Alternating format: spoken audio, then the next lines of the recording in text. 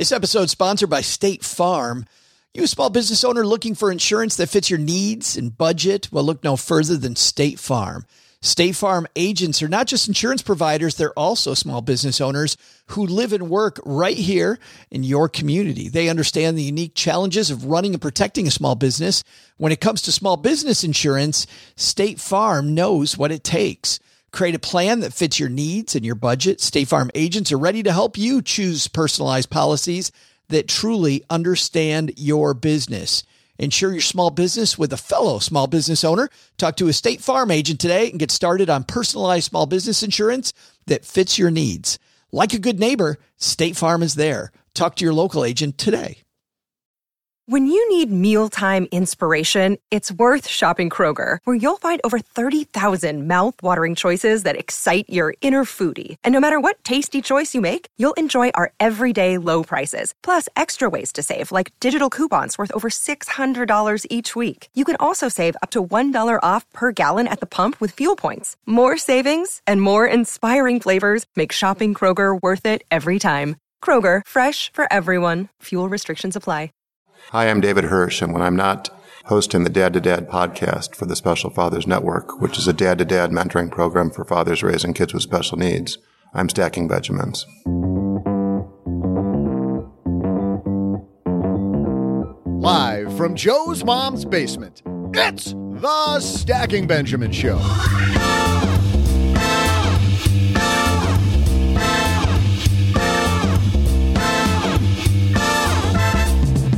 I'm Joe's mom's neighbor, Doug, and it's game show day here in the basement. Joe's got on his 70s leisure suit and has loaded up the canned crowd noise, so we're ready to roll. Joining us from the Talking Real Money podcast, it's our friend, Don McDonald. And from the Afford Anything podcast, it's Paula Pant. Last, from lenpenzo.com, say hello to Steve Harvey. He's in the middle of a huge family feud, apparently. So instead, when we surveyed 100 people about who's most likely to be found in a bunker, we got the number 3 answer, Len Penzo. Plus, is it ever too late to start your career over? With thoughts on that topic, we'll welcome the evil HR lady herself, Suzanne Lucas. Later, we'll magnify Debbie's money. She's looking to start her rental empire and wants tips on how to secure her first condo in the next several years. And the price is right for my trivia. It's absolutely free and will not disappoint. And now, a guy who's the weakest link on this show, Joe Saul-Sehy. Unfortunately, I don't get to say goodbye. Isn't that what she said? You are the weakest link. Goodbye. I'd like to say, yep, no show. Goodbye. I am the weakest link. Hey, everybody. I'm Joe Saul-Sehy, Average Joe Money on Twitter. And welcome to Friday. And man, do we have a good time with us here today. Starting in an undisclosed location, Miss Paula Pant is here. How are you? I'm excellent. How are you doing, Joe? I'm, Paula. You've known me for how long? These episodes, well, not just that we have our special guest here, who we will talk about in a second, but also the fact we're doing a game show today. This is my favorite stuff. Nothing is better than a game show with the crowd in your mom's basement. That's right. Let's see if we got the crowd. Well, if I can find. There we go. Apparently it wasn't that button, Paula. That is not social distancing, Joe. There is a cesspool. And what's bad about that, Paula? They're not clapping their own hands; they're clapping each other's hands. It is not good. And yeah, those do not sound like tears that come from through a mask. So, somebody who wears a mask every day in the basement, COVID or no COVID, Mr. Len Penzo's here. Yes, that's right. And you know what? I'm glad I had the mask on when you were at my house last time, right? It wasn't long after that you came down with the COVID. It is suspicious, the timing on that. Not saying you gave it to me, Len. I'm just saying it was not that long after that I got the Rona. Joe, you know my place it's almost completely sanitary. It's like a 10,000 class, 100,000 class clean room. It was airtight. Yes. I think is it. And a guy who has an airtight show. How about I am great with the segues today. Don McDonald from Talking Real Money's here. How are you, man? Wow, the basement. I'm just so happy to be in a larger space than my closet. The basement's so much bigger than my little closet. I'll never get COVID because I never leave my closet. Well, isn't that great? I mean, it is nice and safe. Okay. And are there windows in the closet, Don? No, there are no windows in the closet. No. The closet is a studio. That's all. It doesn't even have clothes in it anymore. It's just a studio closet. Yeah. So you podcast naked? Is that what you're saying? I can. Unless it's video, and then I just do it pantsless. Welcome to Too Much Info with Don McDonald, the podcast. Exactly. Yes. Well, tell everybody, we brag about you all the time, as you know, but tell everybody about Talking Real Money, the show you and Tom do. Talking Real Money is the show that Tom and I do. We do at least 5 shows a week. Sometimes we do 6 if we're feeling really good. We do a radio show in Seattle that we turn into a podcast. Hey, Don, how great was that event you had last weekend? Oh man, we had like over 1,000 people at Retire Meet, which was national. No, it was international. We had people from Finland there. Nice. Were they clapping like this? In their own special way, I'm sure they were. It's fantastic. Now, did you have over 1,000 people from Finland in your closet? No, only over. We had people from all over the world, but mostly from the United States because, well, we had Paul Merriman there and David Booth from Dimensional Funds. Yeah. And it was a cool event. We do one every year. We'll do one again in February of 2022. Get those guys together. Paula, you just talked to Mr. Merriman, didn't you? Yes, I did. I just interviewed Paul Merriman on the Afford Anything podcast, and he is brilliant. I'd never interviewed him before, but I'm very glad that I did. Paul is a good friend. I've known Paul forever. That's what I was going to say. You and Paul talk all the time. Yeah, we go way back. Yeah. I used to work for him. You used to work for him? Yeah, I worked for Merriman Capital back in the olden days as an educator there. We are going to soon get people wondering when the show is going to go forward. So let's move on, upward and onward. We've got Don McDonald here, Paula Pant, Len Penzo. Let's get the party started.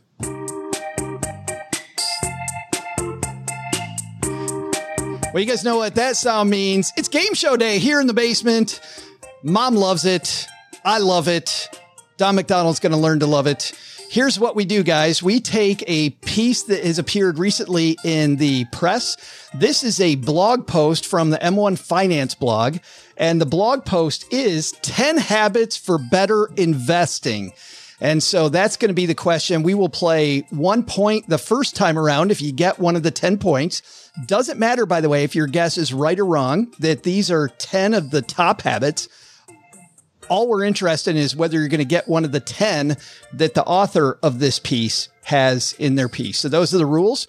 But better than the rules, we're going to talk about some good investing habits, which is what Don and Tom talk about on their show. So we thought we'd do that for about half an hour here. You know, they do it all the time. We'll do it for like 30 minutes. So round 1 for 1 point. By the way, you'll also get a point toward the trivia challenge if you win. So Don, you're playing on behalf of my good friend OG today. So see if you can get OG a point. Oh, OG, I'm sorry. And I also want to try. I just want to apologize in advance. I want to clarify one thing about this list too. There are some things that when you hear what they are not necessary. It's a little broader than investing. I'm going to give you that hint. There's 3 of these on the list that you go, yeah, investing, but really just makes you wealthier. Let's put it that way. So, Don, 10 things, 10 habits to become a better investor. Pressure. Leading off round 1, what's on this list, Don?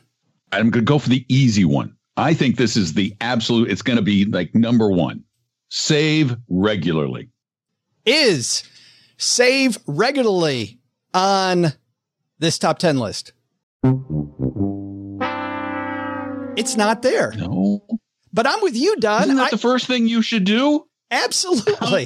How are you going to get rich if you don't save your money? And it's so much easier to save a little bit every paycheck than to try to wait till you get a sum of money, you know? Just save a little bit at a time. Yeah. Even if you don't do anything with it, and I know we'll get to the do things with it in a minute, right?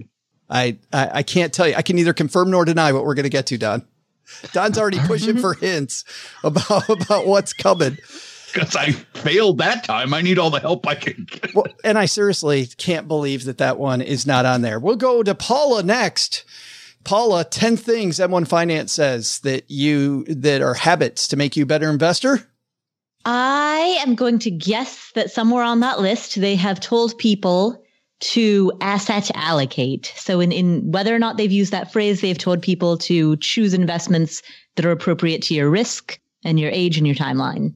Is asset allocate on this list? What? It's not there. All right, this is not a bad list. This is not a good list. I'm glad that my follow-up guess of rebalance is not. Yeah, that is also not on this list. Which, Paula, asset allocation and modern portfolio theory being on the efficient frontier, a good thing to know. Yeah, exactly. Going back to that interview with Paul Merriman, it's all about asset allocation. I like Paula's answer too. These are both great things. Put money away, diversify. Mm-hmm. There it is. And you find these people, by the way, that diversification isn't a way to get richer, though, Paula. It's a way to avoid some unnecessary risk. Like if you're really concerned about getting wealthy with your money, I don't think diversification is an answer for that. Well, it could be. I mean, if not diversifying means playing it so conservatively that you're hugging bond funds at the age of 25, diversification allows you to have some portion of your portfolio in equities and in assets that have more volatility. Did you say hugging or hogging? I said hugging. I was just imagining a 25-year-old with their arms just wrapped around a bunch of bond funds. I love you, bond fund. I love you. An all bond portfolio. Mr. Penzo, you can take the early lead here in round one. Well, I'm a little slightly confused because I know Paula was talking asset allocations. Then you mentioned diversification, which to me are two completely separate things. I do have 4 things written down here. So one of them was diversify. So obviously it's a good thing. Thank you, whoever said that first. I don't know if Paula, apparently it's not there because Joe said it's not there. My other thing was rebalance. So I'm going to go, that's number, I'm going to say, because to me, that's not that's not, You will say rebalance. I will say rebalance. Every year, look at your portfolio and rebalance it. For people that don't know what that is, Len, talk about what rebalance is for a moment. Well, okay, let's say, for example, let's say you've been fortunate enough to own some Tesla stock in the past year here. And at first, when you bought it, maybe it only made up 3% of your portfolio, maybe 2%. I don't know. But after this big run up, hey, who knows? It might be 15 or 20% of your portfolio. That might be more than you'd want in a portfolio for diversification purposes. You want to spread out your risk. So you would rebalance, you would sell some of that Tesla and buy something else that you are underrepresented, your portfolio has less of in. So that's my definition. That's by the way, little known fact, Don McDonald rebalanced his GameStop right at the top when it hit like what? Don, 325? Isn't that when you rebalance that? I think 385. I took advantage of it. I hit it right in the intraday. Of course you did. Wow. Sure. Although my buddy Tom did buy 1 share of AMC. Does he still hold it? I think he made like $12, $13 on it. Nice. There's lunch. Hey, Don, after the show, can I borrow you? Can you do my phone message for when I'm away? So, I mean, your voice is just, sure. I'm in love with your voice. So it's just. I do people's phone messages all the time. Just because. All right. Well, we'll hit you up right after this. I'd like to have Don do some like really gruff thing, though. Like, this is Joe Saul-Sehy. Hi. Don't call me again. Like that would be. This is Joe Saul-Sehy. Hi. Don't call me again. You sound like a movie, like one of those movie guys. In Joe's mom's basement. Coming in 2021. Round one. Oh, Len. Wait a minute. Is it in there? Is it in here? Is rebalance on here? Of course not, Len. If Diversify is not on there, why the hell's Rebalance? I think Paula even just said as much. She's like, she said that was her go-to, but to me, they're separate things. I mean, it's just, okay. I'm with you, Len. I'm not liking this list. I do like the three things we brought up, which was the point, really, of this game. However, this is very exciting. At the end of round one, the score is tied. Don has 0. Paula's got 0. Len has 0. We're going to go in reverse order now. Len, guess number 2. These are for 2 points instead of 0 points. Oh, my goodness. You know what? Now I'm gun shy because I still have 2 more here, but I'm afraid they're not going to be on there. Why don't I give you a hint? Think even more basic than you guys are thinking. Even more basic than you're thinking. More basic than that? Mm-hmm. Okay, I'm going to go. Here's one I've written down. I'm going to go. I think this is a great one. If you're employed and you had a 401k, and you should at least take the company match. Get the company match. What? Oh my God! But that's these not 10. Whatever these 10 are, these better be freaking good. I will defend. Actually, they're not that good, but. Why are we doing this? Not to spoil that, because I was wondering what habits you guys are bringing to the table. These are awesome. And then they've got 10 more on top of they got 10 that you're not going to get, apparently, on top of the ones that you guys are doing. But Len, I'm going to vote if ours are better than in this list. I bet they are. But to defend this list, while you should take advantage of the match, that's not a habit. These are habits. Taking advantage of the match is an habit. That's something you should do, but is that a habit? Well, it's a good practice. I didn't know. Is this a habit? I mean, yes. Well, yeah. I guess you could at any time you could say I'm not going to take advantage of the company match anymore, right? So every week you say, yeah, I'm going to keep going with the company match. That's a habit. 10 habits. Habits. Oh my goodness. Things that you should do. Paula's going to get this. I know. Yeah, Paula's somebody better get this. Paula, break the tie. Habit of geez, but we already said save regularly, and that's not a thing. That's apparently not on the list. Use money. Invest. I know you're gun shy now, Paul. Jeez, I'm so tempted to. If we're thinking habits, and I'm thinking investing, then a habit would be to save a little bit from every paycheck. But that was the very first guess. Know how much, like, know what your goal is, like calculate your retirement portfolio goal. There you go, Paula. That's in there. You're in there, Paula. Calculate your retirement goal. Is that on the list?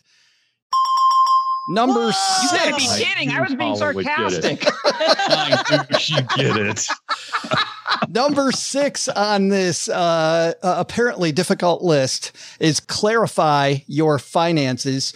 You probably know how much money you make, but how much do you spend weekly, or that you want to save for retirement, or need to deduct from your paycheck to land your employer's retirement match?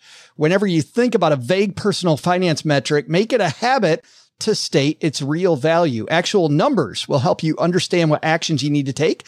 The vague ones may paint an untrue picture when it comes to your finances. I also found, Paula, by the way, if I have a long-term goal and it's kind of fuzzy, I do not save for that goal as much as when it's crystal clear, man. If that goal is crystal clear and I can see it, I'm much more likely to not spend that money today and to invest it for tomorrow. Right. Yeah. If you have a why, a compelling why, that's what gets you through. And your compelling why was to just figure out one that was on here, and you got it. So, Paula, yeah, exactly. With 2 points. Don, your middle guess. The pressure's on. I have 2, and I'm feeling good about both of them. I am going to go with sort of a variation on Paula's theme instead of my first one. And I'm going to say, know your tolerance for risk. Is know your tolerance for risk on the list? Oh, nice. Hooray. Nice job. They don't call it that. They call it, Don, the judges conferred, Mom and Doug conferred, and which that's a hell of a judge team. It's master your emotions, but they said that is it because it's your risk tolerance, I think, that makes you emotional or lack of a risk tolerance. Ben Carson, the blogger and CFA behind A Wealth of Common Sense, says, one of the most difficult aspects of being an investor comes from the fact that we often have competing emotions depending on where we are in the market cycle. There's fear and greed, overconfidence and loss aversion, panic and euphoria. From the fear of missing out or FOMO to the adrenaline junkie jolt that comes from betting on stocks in search of a jackpot to the urge to sell. When a stock drops more than 5%, irrationality too often clouds our thinking. And I saw the look on your face, Don, where you thought this is something a little different, but they're related. Those two things I think are closely related. I just think you're being very generous. And actually, as a newbie at this game, I kind of appreciate it. Well, somebody's got to get a damn point here. And we can't let Paula win. So we are through with 2 rounds of 3 of this very scintillating game. Let's update the scores. Len Penzo, who is leading our year-long challenge, by the way, has 0. And the reigning champion. You've got to look. You're not giving me a trophy. At least call me the reigning champion every week. All right, let's go the whole way, Len. Don't go halfway. 2-time reigning champion. 2-time. Oh, I like it. Yes. 2-time reigning champion. Len Penzo with 0. That's a great way to end that sentence. 2-time reigning champion sucking it up in last, while Paula Payette, Don McDonald tied with 2 points each. But round 3 is 3 points. So, Len, we're going to have you go first to see if you can get in this game between Paula and Don. You could take the lead, my friend. This is ridiculous. If this isn't on here, I'm going to this is one of my all-time favorites too, by the way. Have an exit strategy for everything you invest in. Must have an exit strategy. And then that is a habit, folks, right? That is a habit. Can we first agree with that? That is a habit. Have an exit strategy. Is that on our list? This is the strangest list ever. Swing and a miss. Swing and a miss. Let the record show that I really think that should have been a grand slam right there. Those were 3 great ones, Len. I think I had 3 good ones. I think I had 3 fantastic ones. Having an exit strategy. Write the next article, Len. Well, I'm going to write whoever wrote this article. That's for sure. You saw that happen with GameStop, right? I mean, no people getting into this thing that was more betting than investing. Absolutely. And that is when, and even Tesla or all of these, or Bitcoin, people are working into Bitcoin, all of these things, when they go up very quickly, greed tends to take over, and it keeps people from selling, because they think it's going to go more. And then the next thing most stocks take the stairs up and the elevator down, and it's too late and you end up holding. So, I mean, that's when you have an exit strategy. You say, look, I'm buying it at X. When it gets to X, maybe 100% of X, or even 50% of X, or 200% of X, that takes all of the decision-making angst out of it, and it makes it really automatic. So you should, for every investment you make, you should have an exit strategy ahead of time. Do you prefer, though, to make money or have diamond hands? Yes. Well, it depends, right? I mean, right, Don? I mean, you can have diamond hands, but you had the diamond hands on GME, and I'm not even sure what GME is right now. It seems like they're bragging about diamond hands with GME at 50. I've still got my diamond hands. Right. I haven't sold yet. Or the hodlers with Bitcoin, right? So that's right. It automates your decision making. We talk about automating your finances. Automate your investing too with your investments. Is that on there? I'll give him that one. I like that one. I can't tell you. I can't tell you if it's on here or not. I'm trying to help you out, Len. We're still Don. You can take that. We're still playing the game, and Paula, you can take that one too. Well, we were going to give our guest the last shot. So, but we've got this thing on the table that might or might not be on the list. Don, you want to go next? Do you want Paula to go next? Oh, I wasn't going to use it. Okay, Paula. I liked it, but I wasn't going to use it. The thing was, what? Have diamond hands? Paula missed it. On there?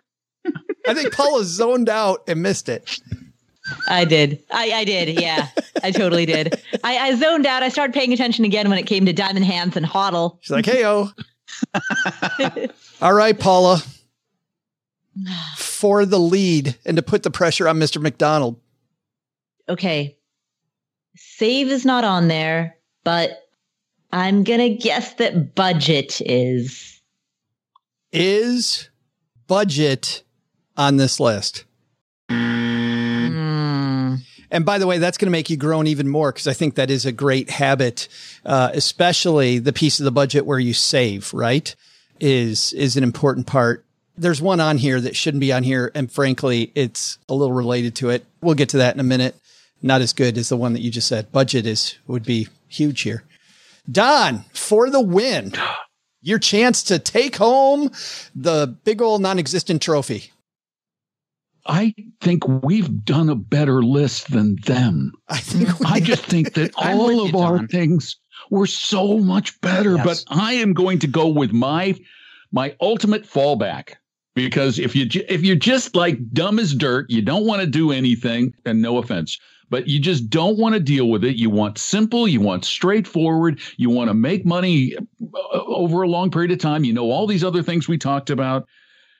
The vast majority of people should probably just be using index funds.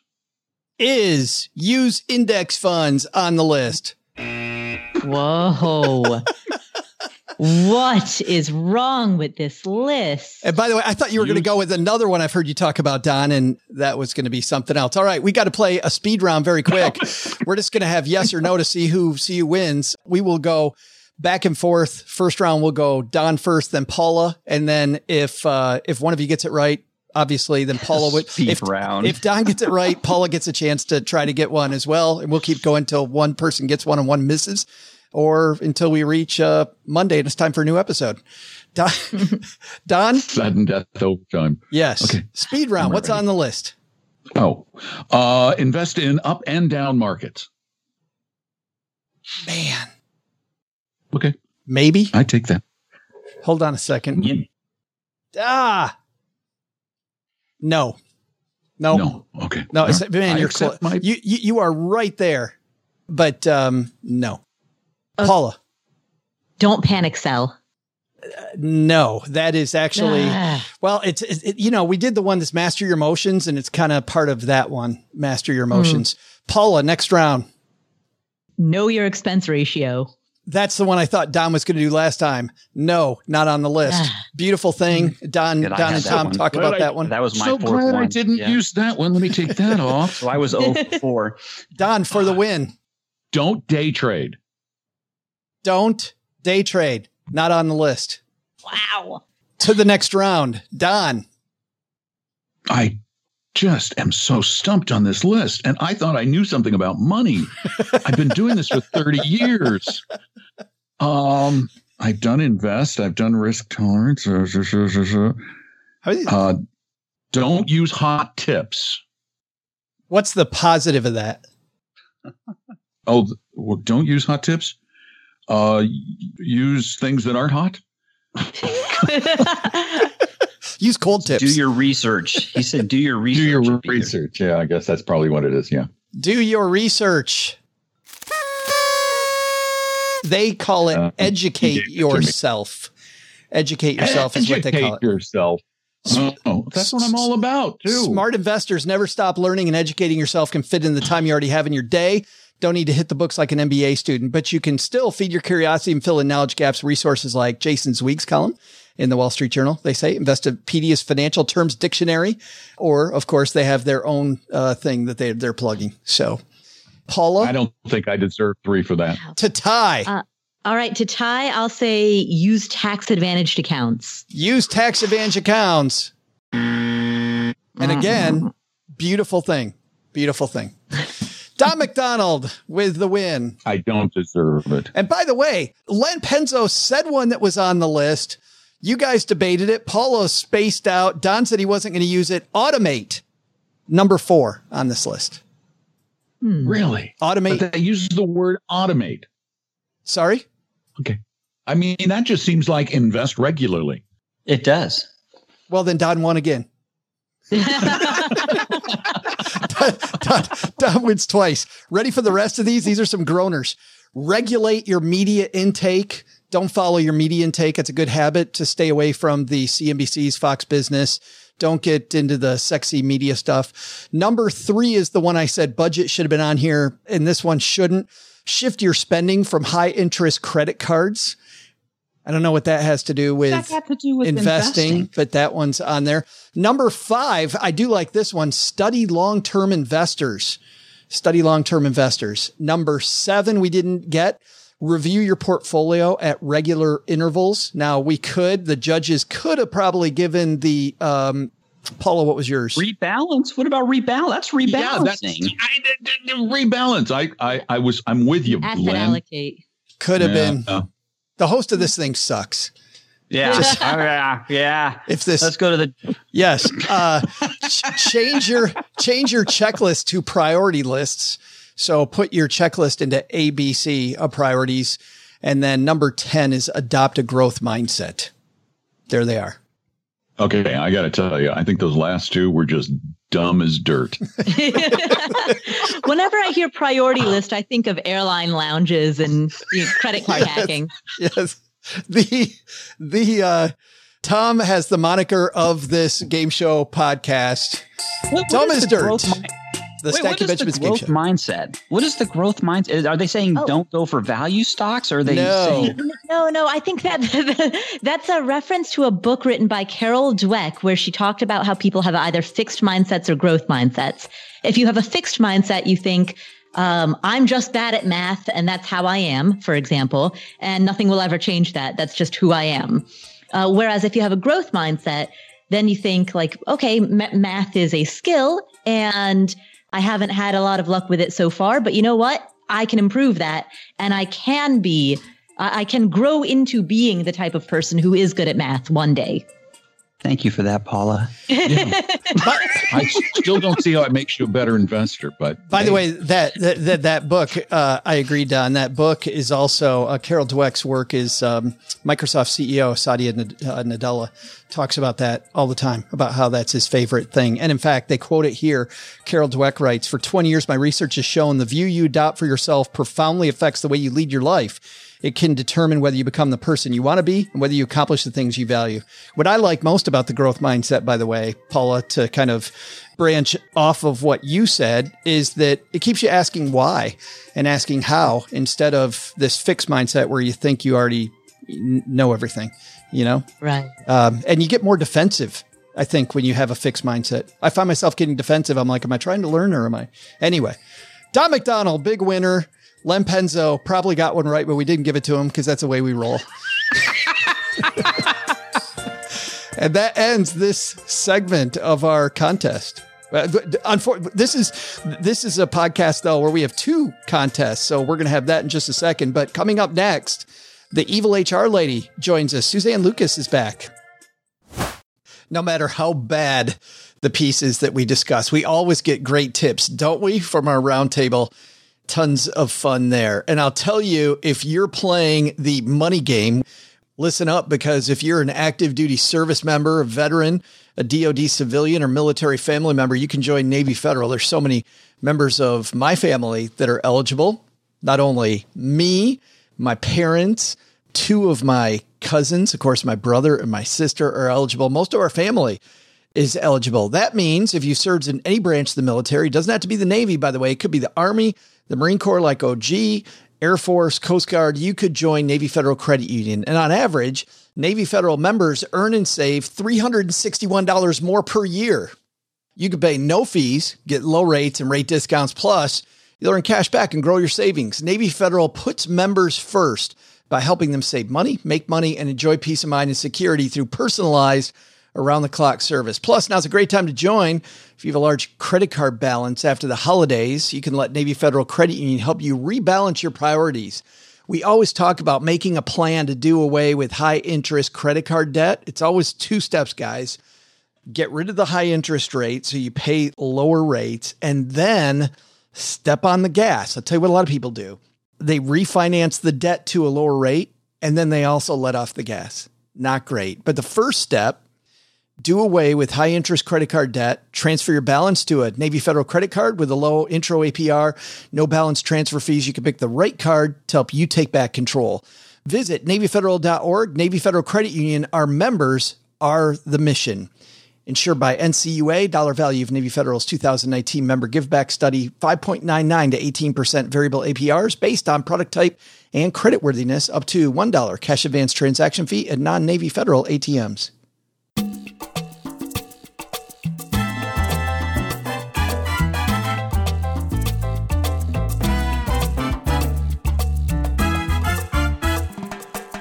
Well, speaking of having a plan, we talk often, like we did today, about having a better investment strategy, getting your debt payment plan together. But you know what? We often don't have a plan at work. And that's why, if you're new to this show, we have a great frequent contributor. We hear from her not enough. I love hearing from her. Suzanne Lucas is the Evil HR Lady, one of the most popular people on the internet when it comes to human resources.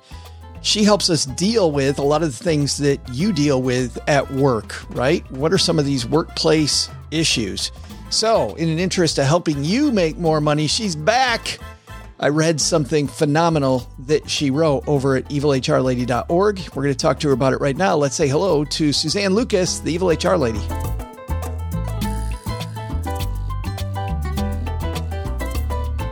Well, it's Friday, and normally that means it's Friday FinTech time, except if you've been around here a while, you know that we have a couple recurring guests, and one of my all-time favorites, Suzanne Lucas, the Evil HR Lady's back. How are you? Well, I'm mostly good now that we've caught our runaway cat. So there's got to be some weekly intrigue in the Evil HR Lady household, doesn't there? We are never boring. Never, not once. I would like to be boring. You ever think about just offering the cat a severance and just letting it go? You know, my other employees, the children would not like that one bit. Actually, I would miss him too, but yeah. It'd be bad for morale. The cat's the employee that would be, if you lost them, would be bad for every company has one, right? There's one person in a company, I learned a long time ago, Suzanne, and you know this better than I do, that's the true leader, right? They're not the person with the big title, but they're the person that, if Suzanne doesn't like it, nobody's going to do it. Well, it is true that we bow to every whim of the cat. So I don't know if you'd say there's people without titles, but you know. You had this great piece at Comstocks Magazine, also on the Evil HR Lady blog, evilhrlady.org. And it's a question from a reader of yours that hit close to home for me, Suzanne, because this was me. The question was, when is it too late to change careers? I'm 40 and hate my job. I didn't hate my job. I just didn't think it was what I wanted to do my whole life. I like being a financial planner, but it wasn't all I wanted to do. Anyway, they continue. But with almost 20 years invested in my field, I really don't want to start over with an entry-level position in a new area. How possible is it to switch careers without taking a massive pay cut? And I don't know if it's, and I'm going to add my own stuff to this, even if it's not about the pay cut. I know there's a lot of people out there, Suzanne, thinking it's too late. Like 20 years I've done this thing. I could maybe rise to a point where I love this job more and get over my hatred of it. Or I can do this new thing, but by the time I actually get good at it, my career's over. So what do you say to that? I say 40, you are still a baby. I mean, to retire with full Social Security benefits now, what is it, 67? You've got 27 years left where you've got to be working. That's more than you've invested already if you're 40. But even if you're 50 or 55 or whatever, 60, and you want to do something different, there's no reason that you can't. It's difficult to get someone else to hire you when you want to do something completely different, but it's not impossible. Lots of people do it. But at those starter jobs, not to cut you off, but I would think at a starter job, while there's age discrimination, you've seen it, I've seen it before. At age 40, I don't think you're going to suffer from that. I think people are like, wow, I'm getting somebody in the first rung that actually knows why the hell they're at work. Yeah, I mean, the thing is legally, you're protected from age discrimination at 40, but I think that that's too young. It's not the 40-year-olds that are being discriminated against. It's the 40-year-olds that are doing the discriminating. Generally, they're the ones that are opposed to hiring the 55-year-olds, which is just so dumb because we're all going to get old. So please stop discriminating because at some point that's going to be you. The thing is with a job, in most fields anyway, you're not going to be expected to go back to the, junior level when you have 20 years of other experience, because a lot of that experience is transferable. I mean, no matter what you've been doing, it's transferable. You've learned how to interact with colleagues. You've learned how to, whatever you do, you've learned how to fill out reports. You've learned how to manage other people. All of those skills are transferable. And so while you most likely won't start out on the super top of things in the new career, you don't necessarily have to start over at the bottom. That's a good point. So you're saying that you play that up in the interview, that you have all these skills, just even if it doesn't seem like one-to-one, this is clearly not going to put you at the bottom rung. Yeah, absolutely. And I mean, there's times when you're not going to be able to transfer and keep the same salary. And that is partially just the result of a different career choice, and partially just that you're going to need to have some experience in that field to rise to the level that took you 20 years to get to.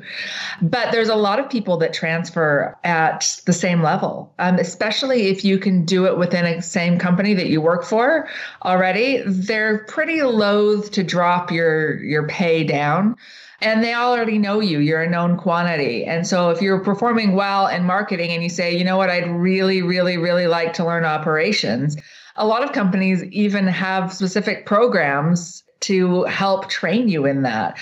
Because especially if you really do want to rise up, having someone well-rounded that knows marketing, that knows operations, that, knows a little bit about the finance side of things, that's really valuable in a senior executive. And so lots of companies are absolutely willing to work with you on that if that's what you decide you want to do. I totally didn't think about that you working at the same company could be a huge benefit to them and to you. And to your point, you've seen all the statistics about how hard it is to hire somebody to take your place. It's much better to retain you. Absolutely. Absolutely. And there's a lot of companies that really like that. And one of the areas, I can talk about this because it's my area, is in human resources. Some of the best HR people are people that have transferred in from other areas within the company. Now, this is not to say you should bring someone in with no training, because HR is very specialized. There's a lot of information that you need to learn, but you're far more able to be a business partner or even an employee relations person and support a field that you understand. You drop me in to support a bunch of scientists, and I'm like, I know the law, I know general employee relations things, but I don't understand the intricacies of running a lab. So it makes it more difficult for me to relate to those people. So if you have somebody that's a scientist and wants a second career in HR, it's really a valuable thing to, like a pharmaceutical company, to say, okay, we will take you and transfer you to the HR department, give you intensive training, and then send you back to support this group. That's something that you can do. And on the flip side, you can have people go the other direction. If I've been supporting a manufacturing plant for those 20 years as an HR person, and I say, okay, I want to do operations now, I already know a ton about operations because I've been supporting it. So there is that ability to go from one place to the other. It's really, really possible. I think with HR too, just empathy, you can understand why people aren't using their 401k as much as they should, or they don't understand how this workplace procedure works, because you've been on the receiving end of that already. So, Well, this is when I first started my career. I had the best luck is that my first real job, my first professional level HR job, was for Wegmans, which East Coasters know is the best grocery store on the planet. And it also is always in the top 10 of the Fortune's top 100 companies to work for. And while this wasn't career changing, what they did is that they required me as a corporate HR person to spend 6 weeks working in the store. I was just doing HR reporting. I was an analyst, but boy, my understanding of things just grew when I understood that, gosh, this job is really hard. You're on your feet for 8-10 hours a day. You're dealing with surly customers and just the amount of work and what thing is difficult and what's not. And it really opened my eyes to that. And that is something that's a real benefit in an HR person. And so if this is not a segment about why you should become an HR person as a second career. It's not, but it's something that, that those skills are really transferable, but a lot of skills are transferable. I mean, if you're a marketing person and you say, you know what, I really, really, really want to teach high school. those skills are actually transferable. My brother actually changed careers from being a federal prosecutor to a high school teacher. And so it was basically dealing with the same, population. Yeah. No, you have a list here of how to change careers. And the first thing on your list is for people that know, I just want to get away from this, but I don't know what I want to do. You say that's number one, figure out what you want to do. If I know I don't want to do this and I'm 40 years old, it's time to make the change. Well, regardless of age, Suzanne, where do we start? Well, I think if you have no clue, you're just like, I hate this, you can talk to a career coach. There are people out there that actually specialize in this and helping people make decisions and how to change lives and change their careers. And they'll have you take a skills assessment, and you can do that on your own too. That'll tell you where your strengths and weaknesses lie. And it might point you towards something you've never considered doing before. A personality assessment can do the same thing. And then I like to use jealousy as a thing. So like, who are you jealous of? Who are you always like, oh, I wish I could be like Bill across the street. If you're feeling that way, figure out why you're feeling that way. Is it because of, the amount of spare time he has to work on his garden? Or do you think his career is really interesting? There's tons of things. I just had a friend change careers, and she is now a parole officer. She's actually 38, wow. 39. She switched from sales to parole officer. Parole officer. I would have never in a million years thought of that. But she loves it and she's good at it. I was thinking there must be some skills that translate though. When you're in sales and you're really convincing people to do the right thing, right? If you're good at sales, you're not trying to shove stuff down people's throat. And I imagine there's some sales that goes into helping these people continue on the right path and, have some reform. Absolutely. And these are things that if you can think of those things in the interview or in your cover letter, because you need to have a good cover letter when you're trying to change careers. If you're trying to stay in the same career, your cover letter, it's a good idea to have one, but a lot of people don't look at them. But if you're trying to change careers, you really need to sell why you want to change careers. And if you can come up with that stuff, because you're right, selling stuff is convincing people, it's building relationships, it's all of that. That's what being a parole officer is too, is she's building those relationships. She's getting these people to trust her, to confide in her, and she's coaching them towards a better life, hopefully. The last point, and it's actually midway down your list, I'll link to these because we've been skipping around them on our show notes page at stackingbenjamins.com.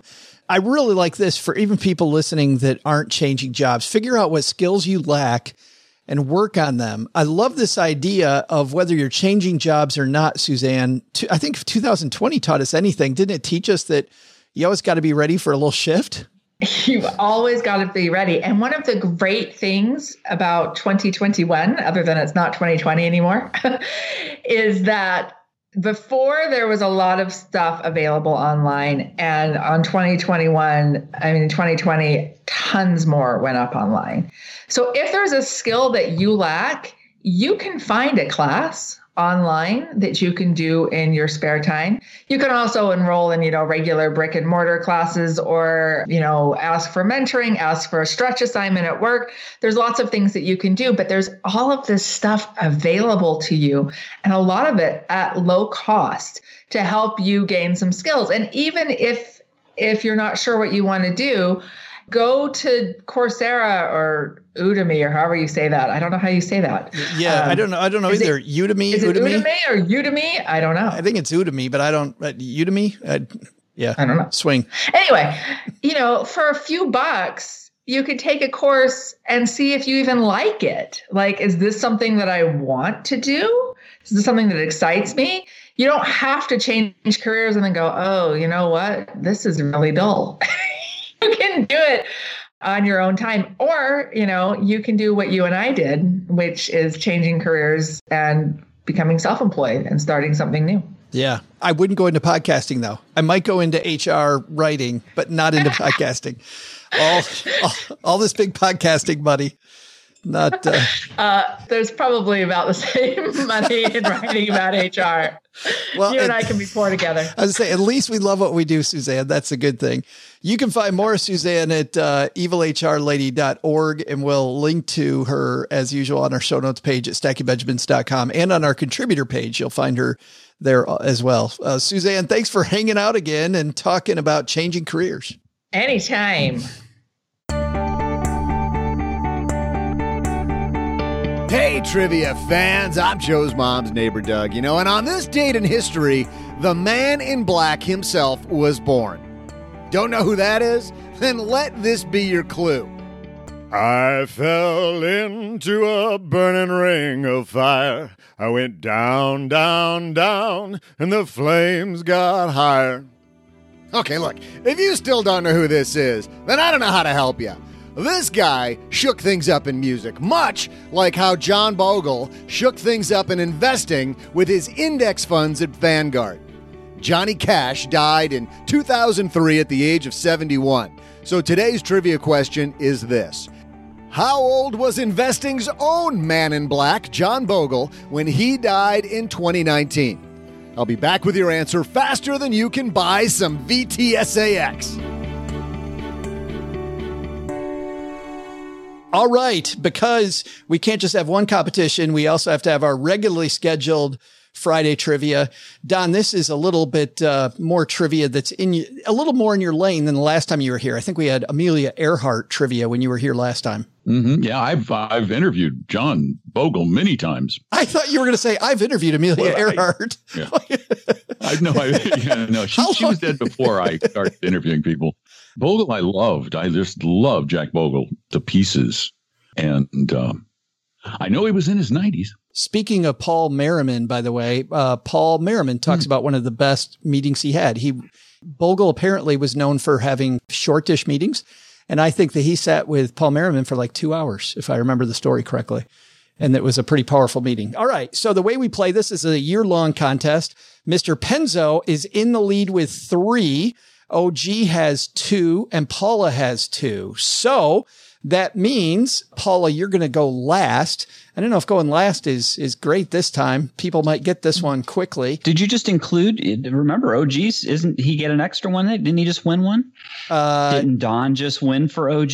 Oh, he did. That's right. You're tied for the lead, Don. You are tied for the lead with 3. And you go second. I'll just sit here. Len is Len's still kicking it off as the reigning champ. But I have no clue. Now, I just heard Don say that the guy was in his 90s. So that might be very, very clever anti-strategy, a strategy there to throw me off. But I'm gonna think that you're right, and you weren't trying to fool me. So I'll just pick dead middle 95. All right, Mr. McDonald. Yeah, Len, I'm not smart enough to fool you. So no, I'm confident he was in his 90s. I am going to gonna slide in just under you and go with 94. Oh boy, Paula, you take the 96. I feel a sandwich. I'm going to go with 93. 93, and instead sandwich is done. The sandwich. Yes. Paula takes the under. Well, we'd love to tell you which one of you is right, but of course we can't do that. We'll be right back. This episode is sponsored by State Farm. You a small business owner looking for insurance that fits your needs and budget? Well, look no further than State Farm. State Farm agents are not just insurance providers, they're also small business owners who live and work right here in your community. They understand the unique challenges of running and protecting a small business. When it comes to small business insurance, State Farm knows what it takes. Create a plan that fits your needs and your budget. State Farm agents are ready to help you choose personalized policies that truly understand your business. Insure your small business with a fellow small business owner. Talk to a State Farm agent today and get started on personalized small business insurance that fits your needs. Like a good neighbor, State Farm is there. Talk to your local agent today. Well, if you're new to Stacking Benjamins, you may not know that I've tried out a lot of personal finance apps. I like to be a guinea pig and try out all these things. So I know what I'm talking about when it comes to what's helpful and what isn't helpful. And the app that I've used the longest has been Monarch Money. And it's because Cheryl and I, my spouse, were able to collaborate together. We can work on our goals together, and our budget and our goals are right next to each other on the app. It is clearly the next generation of personal finance apps. So what is it? Monarch is the top-rated all-in-one personal finance app. It gives you a comprehensive view of all your accounts, investments, transactions, and more. You create custom budgets, track progress toward financial goals, and collaborate with your partner. And now, because you're a stacker, you'll get an extended 30-day free trial when you go to monarchmoney.com/Benjamins. I love the fact that we get to collaborate. I love the fact that it's customizable. And I also love that it's this ad-free privacy you can trust. They never sell your data to third parties or show you ads. After trying out Monarch myself, I totally get why it's the top-rated personal finance app. And right now, because you're a stacker, you're going to get an extended 30-day free trial to try it out like I try out many different apps. And this one was sticky for me because, well, you'll see when you try out the 30-day free trial. Go to monarchmoney.com/Benjamins. That's monarchmoney.com/Benjamins for your extended 30-day free trial.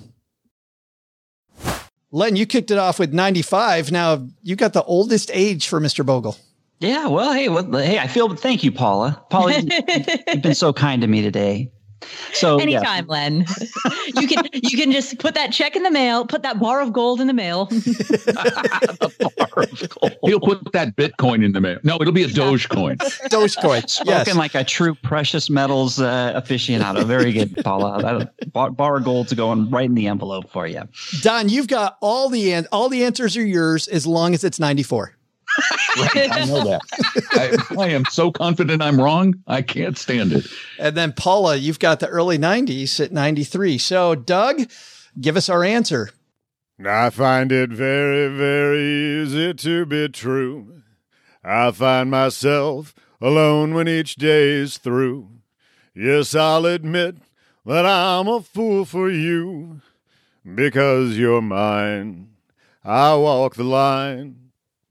Oh, hey, stackers. You caught me rocking out to my old Johnny Cash buddy. A lot of people say I remind them of Johnny Cash, and should I really be surprised? I mean, with my devilishly good looks and my bold and beautiful voice, I'd say that's a pretty spot-on comparison. So, baby, let's rock through today's trivia answer. The question was, how old was investing's man in black? Boy, that's got a ring to it, doesn't it? John Bogle, when he died in 2019.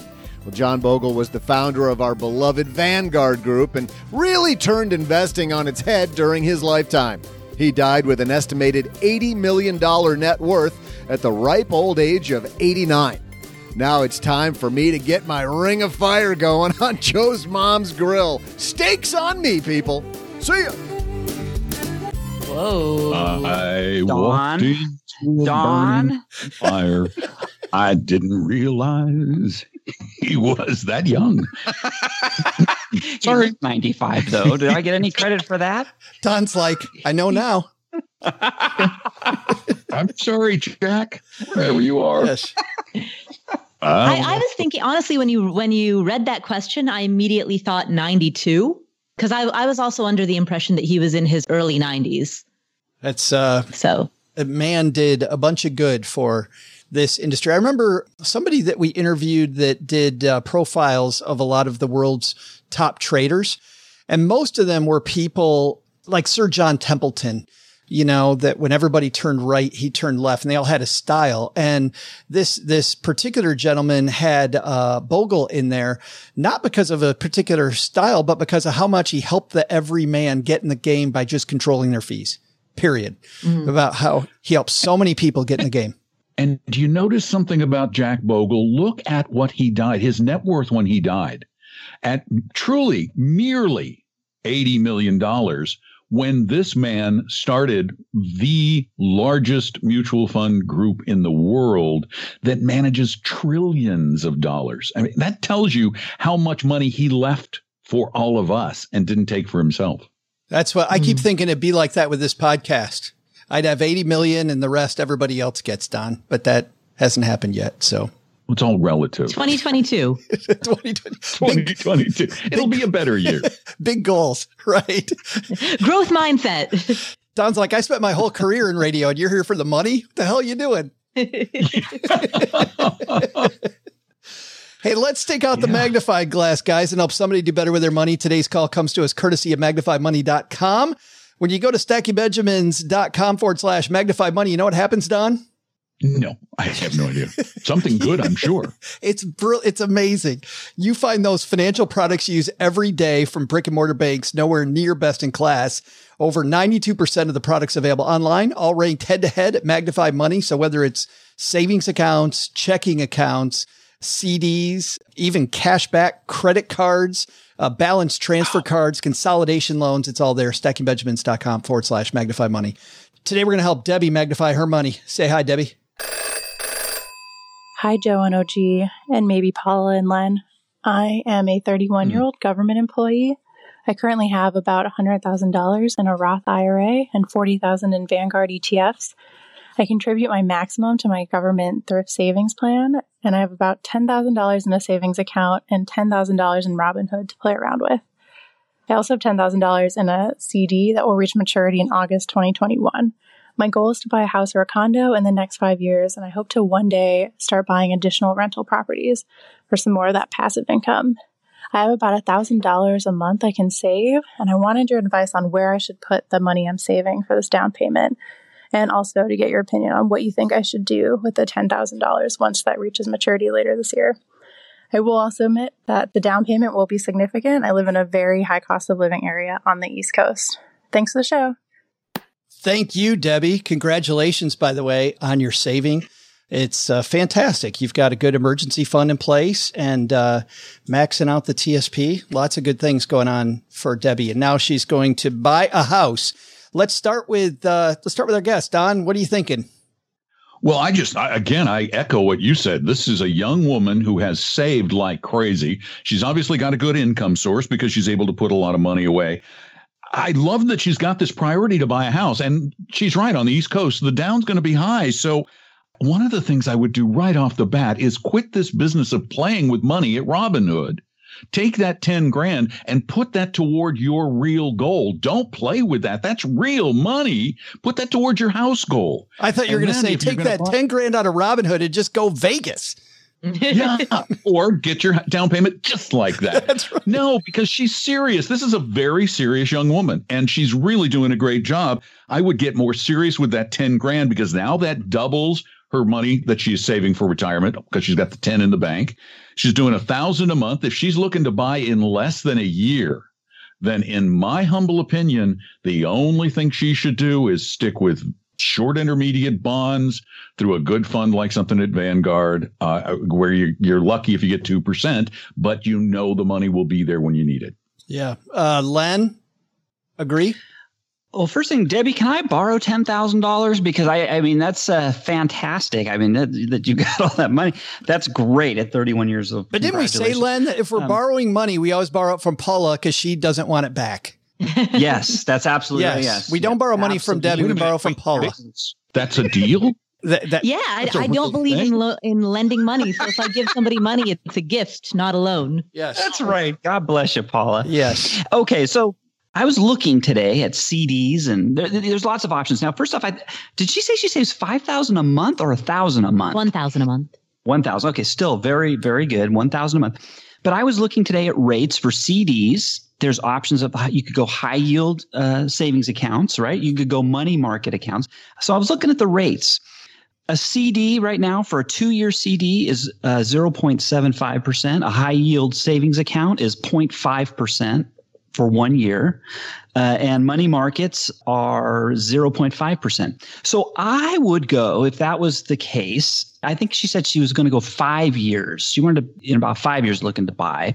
I would ladder I would go with CDs, and I would ladder every month. You've got $1,000, put it into a CD that you're comfortable with, and start laddering those CDs. And so that way you can always, you can do a 1-year CD. You can do a 6-month CD. A 6-month CD right now is 0.35%. A 1 year is 0.6. So whatever with what you're comfortable with, ladder those CDs so you can always have access to money if you need it. And then by the time 5 years rolls around, there you go. But she's got to make sure. Yeah, if you do that, though, you got to make sure that last year's ladder, that they're all coming due at the same time, though, for your down payment. DLAP. That's right. Yep. Yeah. Yep. Yeah. Paula, what are you thinking? I disagree with both of these guys. Hey! So, it's a fight. So first, as they've said, congratulations. I do agree on that part. So you're doing an amazing job of saving. What I would say is have a portion of your money that you're saving for this future home purchase and have a portion that you do want to invest in the market. You're 31, you're young, you can be in equities, you can be in stocks. And so I think that having some money in Robinhood that you can play with, it's a taxable brokerage account where you can trade, if you wanted to, trade in and out of stocks. If you wanted to be the Robinhooder who buys index funds, you can do that too. You can do whatever you want with it, but you can basically have like a shored up equities portion of your portfolio in a taxable brokerage account that is separate from the money that you're setting aside for a home. At 31, with all of the growth potential that's there, and if you don't regard that as money for your home, if that's just money that's meant to grow and meant to keep you interested in investing and in the markets, I think that's a great thing. Now, for the pool of money that you're setting aside for a home, the reason that I wouldn't bother with a laddered CD option is because that's going to be a lot of time and effort to set up. And frankly, you're not going to get a whole lot for it. Rates for savers is next to nothing.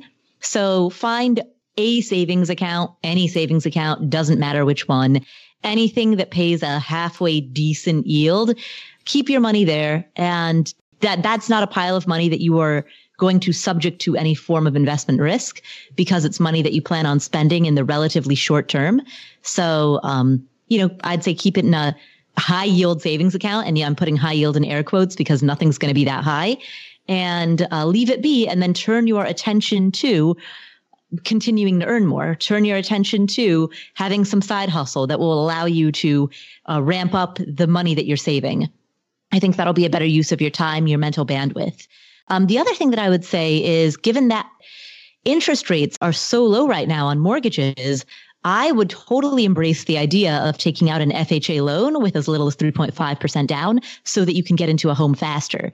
If you take a low down payment loan and get into that home faster, mortgage interest rates are rock bottom. So even if you have to pay MIP, which is what you would have to pay if you had an FHA loan or some federally subsidized loan, or PMI, which is the MIP version of a conventional loan, something that's not federally backed. Even if you're paying MIP or PMI, you're still getting a freaking awesome deal relative to historic mortgage values. So don't worry about, having a 20% down payment. Just get into that home as fast as you can. Okay, I'm going to push back on that one for somebody from experience. Home prices do fall. And I took that attitude in the 1990s. I was like, get in a house now. Get in at any price. I got in at the top of the market.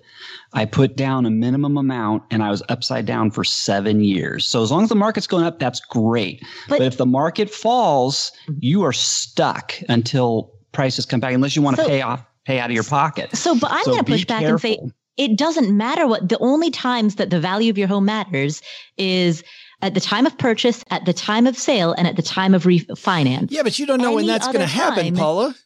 You can plan what time that's going to happen, but during the 2007, 2008 crisis, had a job transfer. All of a sudden, they were moving from one area to another, and he could not sell his house. He couldn't rent his house. He couldn't find a buyer. He ended up like so many good people in a thing where he felt really shameful because this fact of life happened, and he ended up having to give up the house. So let me find a middle ground between you guys. Okay. I want to find this lovely middle ground. Buying a house should not, your home should not be an investment decision. Correct. Buying a home should be a lifestyle decision.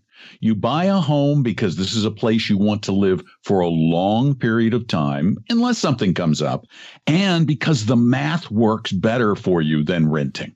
Mm-hmm. So I'm going to kind of take a halfway position now between Len and Paula and say, yeah, if you can get a great FHA loan on your dream house and the place you want to live for the next 5 or 10 years, don't play with the Robinhood money, though. Put it toward the house down payment. Yeah, but Don, I'm going to say this. Life happens, right? There's this life. You don't know. You can say, yeah, my intention is to be in this home for 10 years, but something could come up in year 2 and you're upside down and you are believe me, it's not fun being upside down. I was upside down in my house for 7 years. It was miserable. Know the feeling. Miserable. But if you are upside down, you can rent it out. In most cases, you can rent out that home. And so you don't have to sell. Even if you do move out, it's not that easy though, Paula. Have to sell. There's a thing called jingle mail. There's a thing called jingle mail. Look that up. Jingle mail. People had no options. They were throwing their keys back to the bank and saying, they're walking away. They had no options. So I'm going to push back on that though. Like I'm renting out one property right now that there are a number of reasons that I'm intentionally doing this, but I'm renting out a particular property for less than the mortgage that I'm paying on it. Now this is intentional, but I am subsidizing the difference between what I'm currently renting this property for and the mortgage that I pay every month. So is it still cash out of pocket? Yes. But is that going to blow up my whole life? No, absolutely not. Now, my particular example is different because I have some personal reasons why I'm doing this, and this was an intentional choice. But if she were to move into a home and the market were to fall and she were to be upside down on her home, again, the value of a home only matters at the time you purchase it, the time you sell it, and the time you refinance it. All other times, it's just noise. It's like any other asset, that's just noise that you tune out.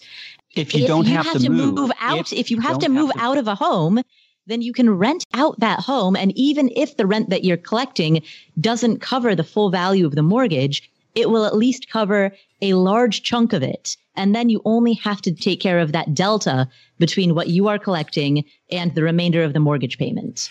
Let me tell you why I disagree with Paula. Mm-hmm. I feel like we all disagree with Paula Day. If you're going to do that, Paula, if you're going to do a low down payment, I think not only do I like Don's idea of not playing with Robinhood, I think that you also have to make sure that you have plenty of liquid money. I get the fact that she's young and that she has this opportunity in front of her, but she didn't say her goal was to take advantage of that opportunity. Her goal was to get the house, and every dollar that she puts towards something else is a dollar that doesn't reach that goal as quickly. So I would not split that pie in two, especially if she's going to do a low down payment mortgage. I would put enough money there that she won't run into some of the trouble that we talked about if life happens. And the real answer to this is what I'm going to do. I've decided this. I am just going to buy a house in Joe's neighborhood because values never fluctuate. Well, they certainly never go up, Don. The second, we'll always have the basement to hang out in if things go bad. The second I move to town, the property values plummet. That's exactly what happens. What happens there? But you've done it already, so we're good. Yeah. And to Paula's point, who cares? I'm not selling anytime soon. I can live here forever and I'll be fine. I do love the fact though, Paula, to your point that low interest rates right now, grab them now. Like who knows how long this is going to happen, how long this is going to stay here. Mm-hmm. Buy the house as soon as you can, if that's your end game, if that's your goal. And she's nodding. Yes, correct. Yes, totally. Yes. I agree. Interest rates right now are stupid low, just absolute rock bottom low. Well, and I think this show's hit rock bottom. We finally finished. Thank you, Debbie, for the question. Gertrude's going to send you some swag for being brave enough to call in to the Magnify Money line, stackingbenjamins.com/voicemail if you've got a question for our team, and we'll fight over it and you'll hear all of our opinions. I thought that was really good. Some good stuff there, guys. Let's talk about what's going on where you kids live here at the bottom of the show, and we'll have our guest of honor go last. Len, what's coming up at lenpenzo.com and the persistentitch.com? Yes. I always do all the deep stuff at lenpenzo.com. And so this week, we go over shrinkflation. Package size. I was making a recipe. Is that what happens when you do a cannonball? Get out of the shower when it's too cold and cold water? Is that what you Don's going, don't do it. Hey, you egged me up. and for that persistent itch, there's a cream for that, by the way. That's one of those after the show. That's one of those jokes, Len, that's so old. Someday we got to explain that again, where that came from. But anyway, back to you, Len. Yes. What was it? Where was it? Oh, yes. So I was cooking this recipe. I was making this recipe, and it was calling for 7-ounce cans of tuna. Well, tuna doesn't come in 7-ounce cans. They come in 5-ounce cans. And anyways, that just prompted me to go back and look at, shrinkflation's happening more and more with products. The producers are, they're shrinking the products rather than raising the prices, right? So I went through and I've identified 25 items that you may not be aware. These things, the producers have shrunken the size of these packages, and you may be paying more. You don't even know it. Breakfast cereals. Oh, yeah. Single serve M&Ms. Single serve M&Ms? It's just one in a pack. I will say this. One of them, Don, Hershey's Kisses. Hershey's Kisses have been victim of shrinkflation. All the hard-hitting journalism at Len Penzo. At Len Penzo. Hey, somebody's got to do these stories, because I know you and Paula and Don, you guys are talking with presidents and ambassadors and Nobel Prize winners, and I've got to come up with my own niche. I'm hanging out with you, Len, arguing with Paula. Paula Pant, what's happening at Afford Anything? On the Afford Anything podcast, I'm interviewing Georgetown professor Cal Newport. He is back. This is his third appearance on the Afford Anything podcast, and he is here to talk about a world without email. What would that world look like, and how can we create that in our own lives? I've created it in my own life by just refusing to answer email. But Cal suggests that perhaps we can do it in a slightly more strategic way. There might be a better solution than just ignore it. Exactly. So acclaimed New York Times bestselling author. Actually, I don't know if it's New York Times, but I'm going to say so. Yes. Acclaimed bestselling author Cal Newport, who is also a professor of computer science at Georgetown, and the mind behind such topics as deep work and digital minimalism. He joins us again to talk about how to live without email. And by the way, that also means without Slack, without any of these messaging systems, without being part of the hyperactive hive mind. That is at Afford Anything, the Afford Anything podcast, where finer podcasts are distributed. Mr. McDonald. Do we go? I'm thinking about the get rid of email thing and Slack and all those things. So we're going back to landlines? We're actually talking on the phone? I just need to know. Now I have to listen. Well, we kind of could be actually a little bit, but not, it wouldn't be in the form of landlines. It would be in the form of very brief Zoom calls. Oh, okay. Like, all right. 15-minute check-ins, so that rather than having ongoing back and forth. I love the topic, because recently I had like 100,000 emails in my box, and I went, mark them all as read. I just gave up. Just done. Yeah, you know what they call that, Don? I have somebody just told me about it. They call it email bankruptcy. They declare email bankruptcy. Seriously, email bankruptcy. And you send an email out to all your contacts, and you say, "I'm declaring I have too many in my inbox. I'm not going to get to them." You send this out to all your contacts. Say, "I've declared email bankruptcy. If you sent me something very important in the last 3 months, send it again. Otherwise, I'm not reading your email." Hate me forever. Yeah. One of the anecdotes in his book actually is about Arianna Huffington's company, where she noticed that when her employees were going on vacation, they would get stressed out because they knew that they were going to have these backed up inboxes waiting for them when they came back from vacation. And so they set up a company-wide system where anytime someone goes on vacation, the automatic message that gets automatically sent to anyone who emails the person who's on vacation is, your email will be automatically deleted. So-and-so is out of the office. You've emailed them while they are on vacation. Your email will automatically be deleted. If it is important, please email them again after such and such date. That's kick-ass. Yeah. I love that idea. Good idea. Yeah. That's why I don't take vacations. Right. I hate the email back. Yeah. That and all that traveling to those nice places. Ugh. What nice places? Who goes anywhere? It's Sit in the closet with a mask on. The last year. That's my life. And that's pretty much what's coming up on Talking Real Money. That was, you beat me to it, man. Yes. What are you two crazy guys talking about coming up? Well, we're going to talk about real money because that's the name of the show. Let's see our guests. There'll be none because we don't want to confuse people with guests. Here's what we like to do. We like answering questions, and that's what we do most of the time. We take dozens and dozens of questions every week on our toll-free number, on our speak pipeline at talkingrealmoney.com. And that's what we want to do. We're just going to answer people's questions about dealing with money and learning how to be a real investor and not sweating over all this stuff and controlling your emotions and making it all a lot easier to deal with, because our philosophy is that investing is way too simple to be this complicated. Yeah. Yeah. And you guys do a great job because of your unique talent of being finance guys and guys that are used to explaining things for a long time. You guys have a ton of fun doing it. And I have a radio voice, apparently. I didn't notice. I didn't notice that at all. Yeah, don't forget, Don. I need you after the show. You got to do my voicemail message. Hello, I'm Len Penzo. Don't you love my voice? Coming up at lenpenzo.com. You should have done that, Len. You should have given it to Don and have him use his great radio voice. Send me a script. Coming up at the persistent itch. Yes. All right. That's going to do it for today. Doug, you've got it from here, man. What should we have learned today? So what should we have learned today? First, take a lesson from our roundtable.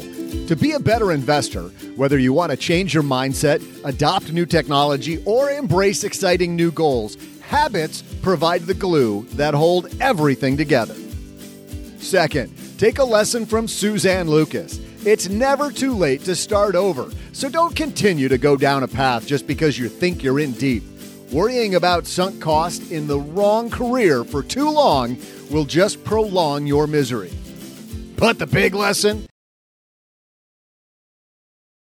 The line, stakes are on me. Come on, you knew. That was a joke, right? I mean, it's obvious. It's a joke. I've already had 7 emails since the trivia. And I know you're all frugal people, but take $1 out of your own wallet and buy yourself some damn ribeyes. Jeez, I can't be floating all of you. Oh, too expensive? How about maybe like a sirloin or like a Salisbury steak? No, even that's a little bit too rich for you? All right, like a hamburger, one of those like paper-thin hamburgers on your neighbor's borrowed grill. Because, I mean, who needs a grill when Larry next door has already got one? I am full of ideas to save you money, people. Thanks to our roundtable for joining us. You can find out more by heading to our show notes page. You can also hear more from Paula Pant at the Afford Anything podcast. Len Penzo is at lenpenzo.com, and Don McDonald is at talkingrealmoney.com. You can learn more about Suzanne Lucas by going to evilhrlady.org. This show is created by Joe Saul-Sehy, produced by Karen Rapine, and engineered by the amazing Steve Stewart. Online, visit us on Twitter at SBenjaminsCast or on our Facebook page. I'm Joe's mom's neighbor, Doug, and I just jumped the shark. SB Podcasts may receive payment on the show from sponsors and guests in the form of books, giveaway items, discounts, or other remunerations.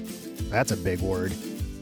There's no way you take advice from these dorks, but like Joe's mom always says, don't take advice from people you don't know. This show is for entertainment purposes only, and before making any financial decisions, consult with a real financial advisor.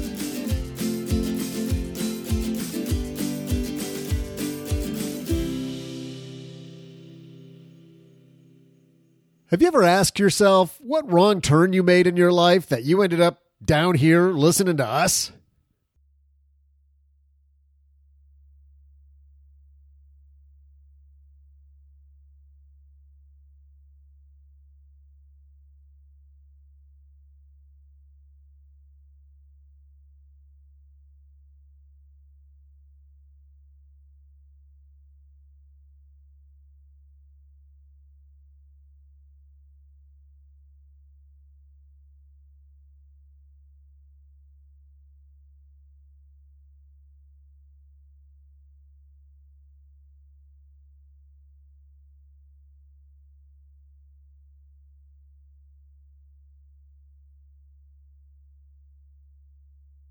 one a while back. Remember, there was the same thing. It was like none of the ones on the list were like anything we were picking. I can't remember what it was anymore. This thing was really eclectic. It was ethereal. There wasn't really anything in there you could kind of grab hold of and use. Yeah, I agree. I was much more excited. Wrote that? What's that? Who wrote that? M1 Finance wrote it. Oh, just the company. Yeah. Okay. Yeah. They don't attribute the writer because the writer was too embarrassed to put their name on it. Yeah. I'm going to have a talk with Paul Merriman because he writes for them. It must be him. It must be.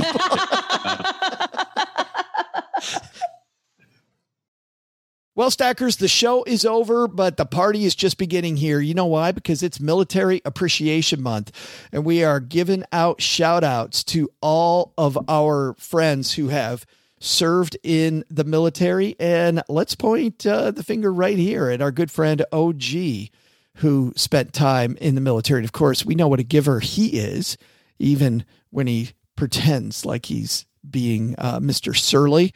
Navy Federal offers member-only exclusive rates, discounts, and tools to empower their members to help them reach their goals.